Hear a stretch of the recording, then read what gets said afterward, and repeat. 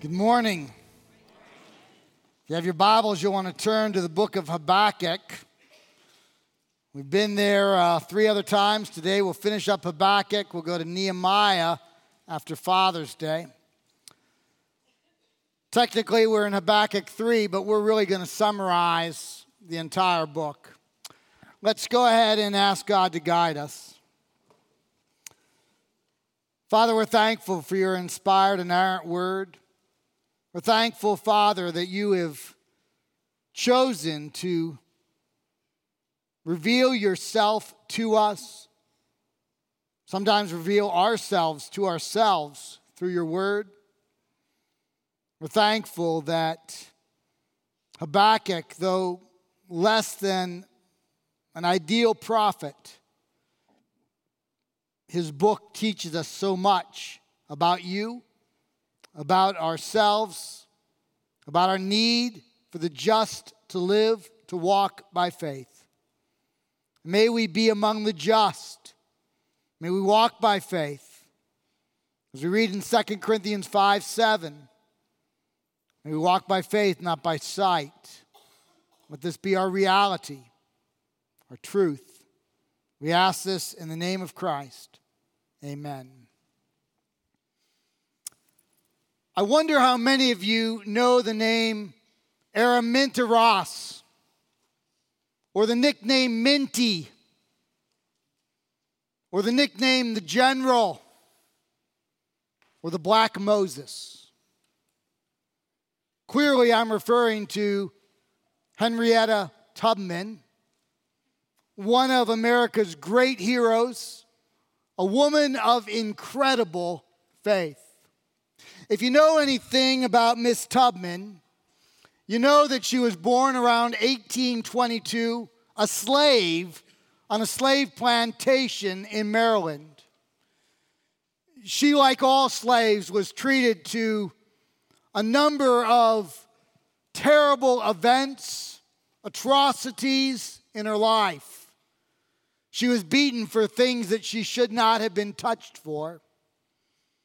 She was a woman who suffered the pain of watching 3 of her older sisters be sold to another plantation, never to see them again. One day, the plantation owner said that her brother, her younger brother, would also be sold.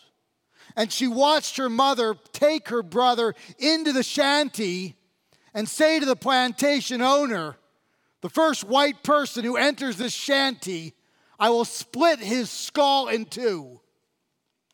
And nobody entered the shanty, and her brother remained. She was forced to plow fields and kill muskrat and to be a wet nurse for others.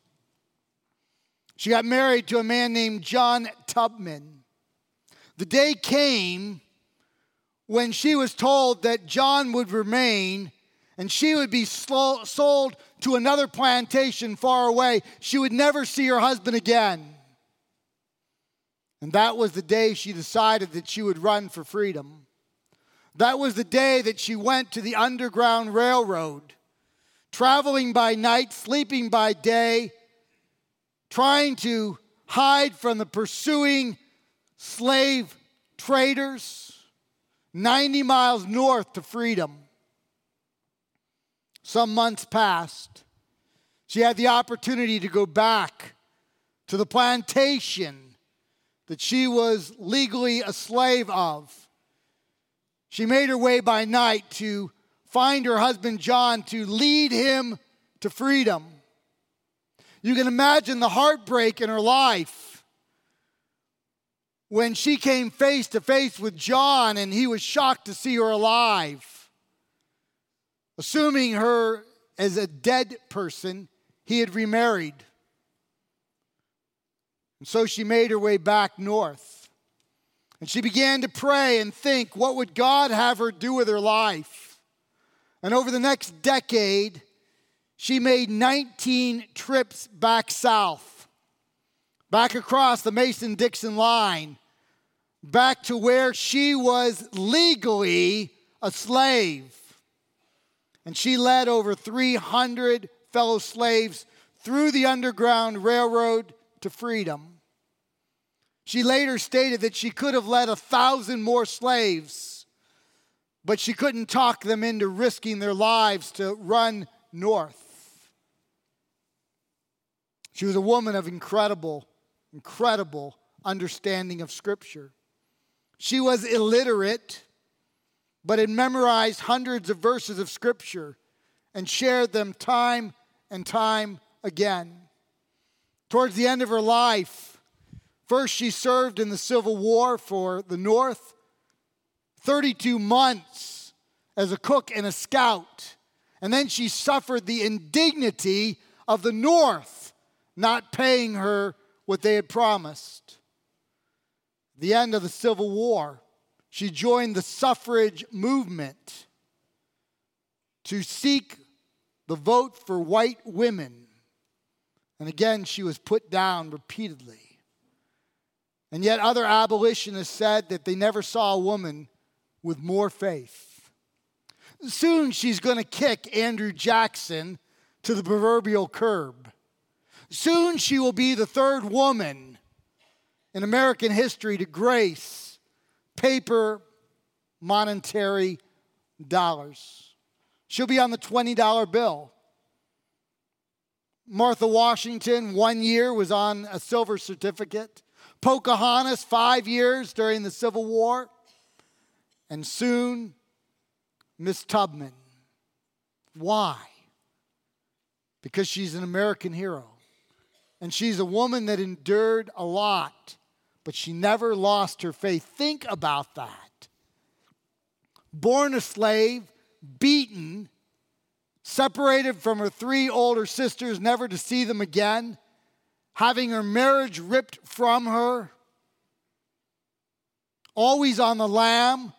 In the 1850s, she had a $40,000 bounty placed on her head and was nicknamed General Tubman, a nickname that was derisively given to her by her enemies. And yet she knew Scripture, she cited Scripture, she lived for God. And then the North bilked her out of her fair pay, and she was mocked again for the suffrage movement. And yet she lived a life of incredible faith. And that's what the book of Habakkuk is really about. The key verse in the book of Habakkuk is chapter 2, verse 4. The just shall live by faith. The just shall live by faith. Even when we don't understand what God is allowing, even when we don't understand what God may be doing, the just shall live by faith. It's the theme of the book of Habakkuk. Let's back up for a moment, a thumbnail sketch of where we've been and where we're going. The book is from about 600 BC. We know that the prophet Habakkuk is a prophet to the 2 southern tribes of Judah. We know that he's writing sometime between the fall of Nineveh, Assyria to the Babylonians, and the fall of Israel in 586 to the Babylonians. The year 600 BC is as good a guess as any. We know it's a time period when the prophet has had enough of his own nation. They have been rebellious. They have been thick-necked. They have been disregarding God's morality, His ethics, His word. And you remember the prophet has had enough. He wants God to act. He wants God to do something about it. And so we read in chapter 1, verses 2 to 4, "O Lord, how long? How long shall I cry for your help and you will not hear, or cry to you violence and you will not save? Why do you make me see iniquity? Why do you idly look at wrong? Destruction and violence are before me. Strife and contention arise." So the law, that is your law, God, is paralyzed. Justice never goes forth, for the wicked surround the righteous. So justice goes forth perverted. And we noted that we have a prophet that's angry with God. We have a prophet that challenges the justice, the goodness, the rightness, the godliness of God. Why has God not acted? And perhaps we can join the prophet. Perhaps in our life we've seen violence. Perhaps in our life we've seen injustice. Perhaps in our life we've seen wrongs seem to go unpunished. And we say, how long, O Lord, shall I cry out violence and you do not hear me, you do not act? And then we come to the 5th verse where God says, look among the nations, see, wonder, and be astounded, for I'm doing a work in your days that you would not believe if you were told. And the 6th verse says that God is going to raise up the Chaldeans, that is the Babylonians, and he will chastise Judah. You see, the prophet's about to learn what we saw in Isaiah 55, 8 and 9. God says, my thoughts are not your thoughts, neither are your ways my ways, says the Lord of hosts. For as the heavens are higher than the earth, so are my ways higher than your ways, and my thoughts higher than your thoughts. God alone sees the beginning from the end, and you remember we talked about the puzzle piece. We talked about the piece that I put up on the screen, just one piece of a puzzle, a small puzzle, 200 pieces. And I asked you what was the puzzle, and nobody could give the answer. Oh, in Marathon, they're smart, they got it. But the rest of us, we didn't get the piece of puzzle. The tape's going to Marathon, throwing them a bone, you see. The truth is, none of us knew. One piece, only 200-piece puzzle, and we were clueless. And yet, how many pieces of the puzzle existed in Habakkuk's day? How many pieces of the puzzle exist today with 7 billion people on the face of the earth? And all that precedes and all that follows. And God alone has the vantage point, the panoramic view. And God alone knows what God is doing. And yet Habakkuk, sometimes we have the arrogance to say, God, what are you doing? Why aren't you acting? And yet God is doing, God is acting, God is moving. We just don't have the vantage point to see all that God is doing. Habakkuk is so dumbfounded that he says this in verse 13 of chapter 1. You, God, you who are of purer eyes than to see evil and cannot look at wrong, why do you idly look at traitors and are silent when the wicked swallows up more the man righteous than he? Habakkuk is stunned. He's stunned that God would use the Chaldeans to chastise the Judeans. There's no doubt the Judeans need to be chastised, but why would God use something more wicked to chastise something wicked but less wicked? Now we know the end from the beginning. We've mentioned it 3 times. We know in 60 years, in 539, God will raise up the Medo-Persian Empire. He will raise up Cyrus II, Cyrus the Great, and they will bring chastisement to Babylon. We know that, but of course, Habakkuk doesn't. Just as you and I don't know what God's doing tomorrow. We barely understand what he did yesterday. We barely understand ourselves. Jeremiah 17:9 says that the heart is deceitful and wicked. Who can know it? We don't understand what's going on in our life right now. How do we dare challenge what God is doing, the panoramic view of all of history? And that's why the theme of the book of Habakkuk is that the just will live by faith. If we want to be just in the eyes of God, covered with the righteousness of Christ and empowered by his Spirit, we will live lives of faith. With Paul in Romans 8:28, we will cry out, and we know that all things work together for good. Two qualifications: for those who love God and those who are called according to his purpose. God has it all together. And that leads us to chapter 3, today's text. Now, chapter 3 is one of those chapters that I'm thankful I'm talking to mostly biblically literate people, because it's all sorts of Old Testament allusions, all sorts of Old Testament illustrations. Habakkuk doesn't give us context, and he goes from illustration to illustration to illustration, and there's only one thing that links them all together. And that one thing is this: the situation is hopeless. There's absolutely nothing that man can do to rescue himself. There is no hope going forward. The circumstances on earth are going to collapse and crush God's people. They're done for, but God. And in each one of them, God shows up in a mighty, mighty way.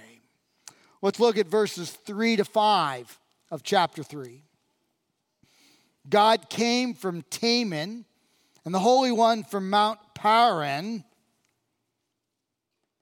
His splendor covered the heavens, and the earth was full of his praise, Selah. You notice that. It's a breathing mark. There's 3 of them in this chapter, and the breathing mark says, slow down. Slow down. Think carefully as to exactly what the illustration is trying to prove. Slow down. Verse 4. His brightness was like the light. Rays flashed from his hand, and there he veiled his power. Before him went pestilence, and plague followed at his heels. Some of you see Mount Paran. You see the locations, and you know that we're talking about mountain regions down south of Israel, just north of the Sinai of Egypt. You understood perhaps the allusion.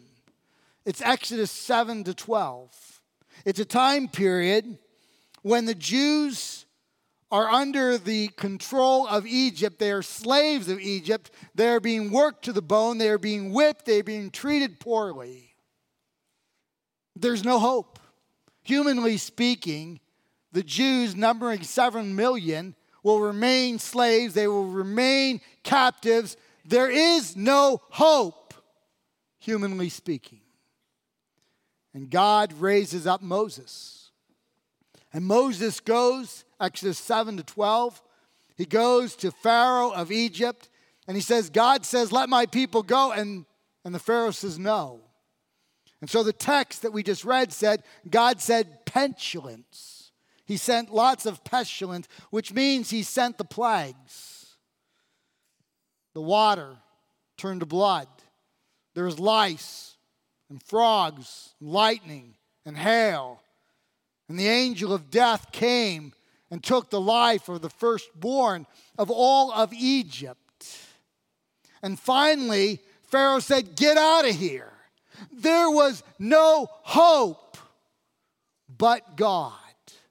That's the point. The just shall live by faith. Faith in God, faith in what God can do, faith in what God is doing, faith in God's divine plan. Because on our own, we're going to run into things that we cannot face, we cannot handle.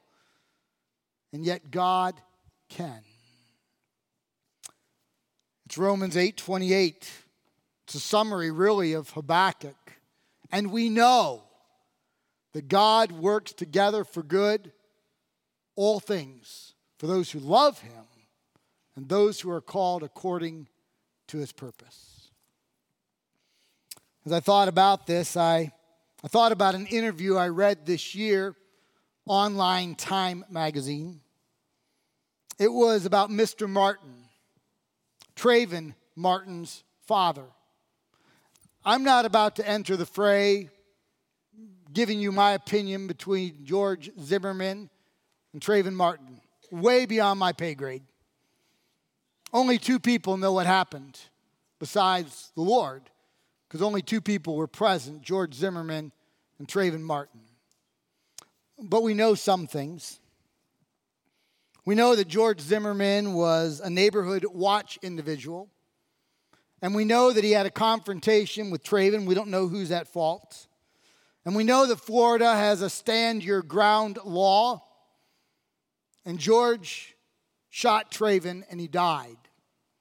We know that the immediate response was that George was not arrested, but that there were marches across our country, and he was arrested and charged with second-degree murder and manslaughter, and that he was acquitted in July of 2013.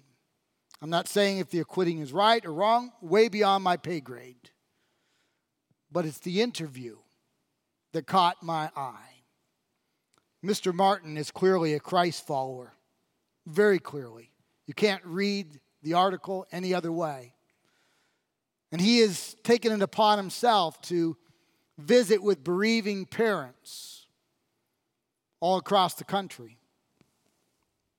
And he said, there's a hole in my heart, it will never be replaced. But the way out of the darkness is prayer with God, communing with God. And the interviewer said, you're a man of faith, aren't you? Some say you're a chosen family. He said, I don't know anything about being a chosen family. He said, I can't understand what happened. I will grieve the rest of my life. But then he made this statement. He said, but I believe that God never makes mistakes. He's not blaming God for what happened. He's just saying that God will work good out of this. I don't know what the good is, Mr. Martin said.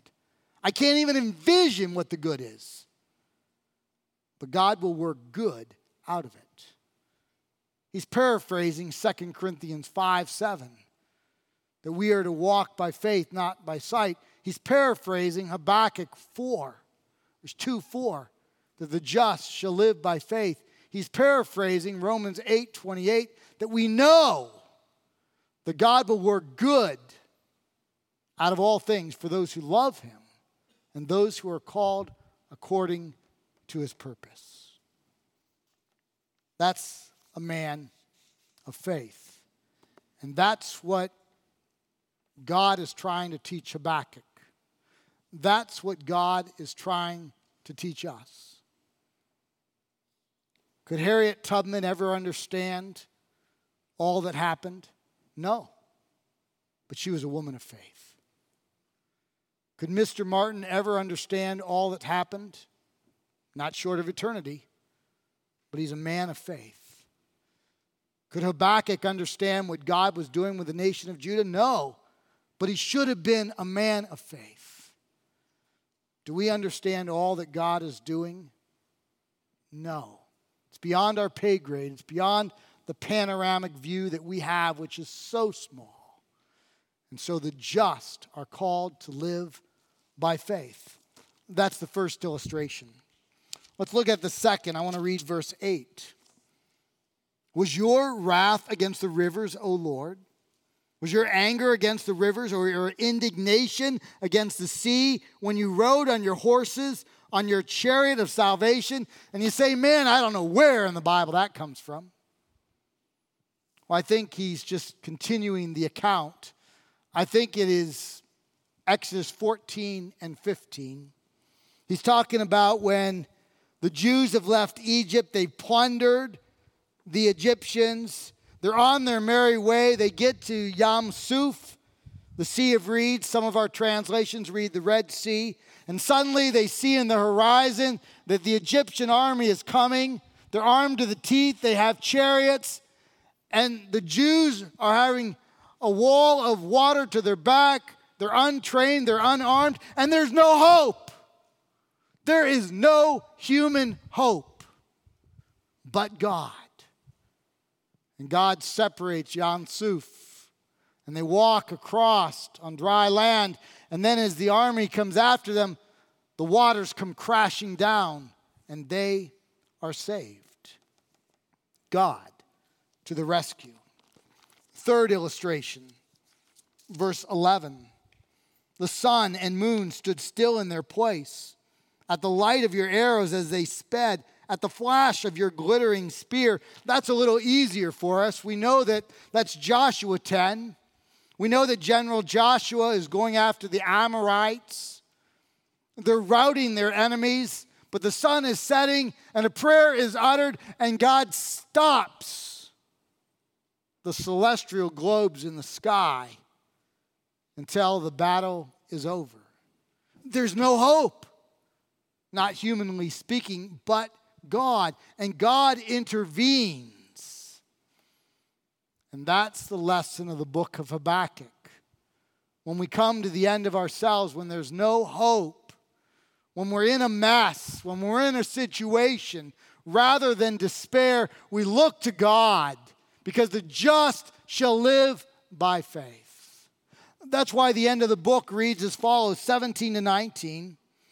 Though the fig tree should not blossom, strike one, nor fruit be on the vine, strike two. The produce of the olive fail, strike three. The fields yield no food, strike four. The flock be cut off from the fold, strike five. It feels like the Boston Red Sox at bat. There be no herd in the stalls, strike six. Yet I will rejoice in the Lord. I will take joy in the God of my salvation. God the Lord is my strength. He makes my feet like the deer's. He makes me tread on high places. What does it mean for the righteous to live by faith? What does it mean to walk by faith, not by sight? What does it mean to believe that we know that God will work all things together for good for those who love Him and are called according to His purpose? It means at least the following. If the book of Habakkuk is true, if Romans 8:28 is true, and if you and I are really living for Jesus, then the very things that you and I complain about are the very things that God will work for good, temporally or eternally. So what I rail against, God will use for good. Second, if the book of Habakkuk is true, and Romans 8:28 is true, and you and I are living for Jesus, then even evil in this world, God can turn into His good purposes. This doesn't mean that we embrace evil. We work against evil. We pray against evil. We stand against evil. But God can use evil for His divine purposes. I think of Joseph of Genesis. In Genesis 50, verse 20, his brothers sold him into slavery. And you remember when he has the opportunity to crush his brothers, he doesn't. But he makes this statement: what you intended for evil, God worked for good. That's the God we serve. I think of Jesus in the Garden of Gethsemane. Jesus has stood against evil, worked against evil, preached against evil, and is about to be the victim of evil. And you remember what He says: take this cup from me. He doesn't want to be the victim any more than we want to be the victim. We stand against evil. We preach against evil. We pray against evil. We work against evil. But sometimes evil affects us because we're in a tainted world. And Jesus said, take this cup from me. But not my will, but thy will be done. And He went to the cross. And the greatest evil was perpetrated against Christ. He who knew no sin became sin for us. It's not the nails or the coarse wood or the spittle down His face. It's not the crown of thorns. It's not the mocking crowds. It's not those who cried out, King of the Jews, and now are crying out, crucify Him. It's that the evil one is covered with our sin. That's evil. And yet God worked the greatest good in history on our behalf from it. And through faith in Jesus Christ alone, and believing that He died as the payment of our sin, and by asking Him to forgive us of our confessed sin and the power of the Spirit to turn from our sin, we are given eternal life. this should bring real joy into our hearts. This should be a balm to our souls. When you and I face difficulties beyond ourselves, beyond our pay grade, beyond our ability to get out of, we look with faith to God. For the just will live by faith. I want to conclude by just reading verses 17 to 19 again. Though the fig tree should not blossom, nor fruit be on the vines, the produce of the olive fail, the fields yield no food, the flock be cut off from the fold, there be no herd in the stalls. Yet I will rejoice in the Lord. I'll take joy in the God of my salvation. God the Lord is my strength, not my own wisdom, not my own ability to get out of the situation, not my own ingenuity. God the Lord is my strength. He makes my feet like the deer's. He makes me tread on my high places. Let's pray. Father God, I thank you for the book of Habakkuk. I thank you for the lesson that the just shall live by faith. Father, help these to be more than words. Help this to be more than a book that we have learned some insights from. Allow this to be reality in our lives. Help us to walk by faith as individuals, as families, as a church family. To walk by faith, not by sight. To believe that all things work together for good for those who love you and are called according to his purpose. Father, may we take our strength from you. We ask this in the name of Jesus. Amen.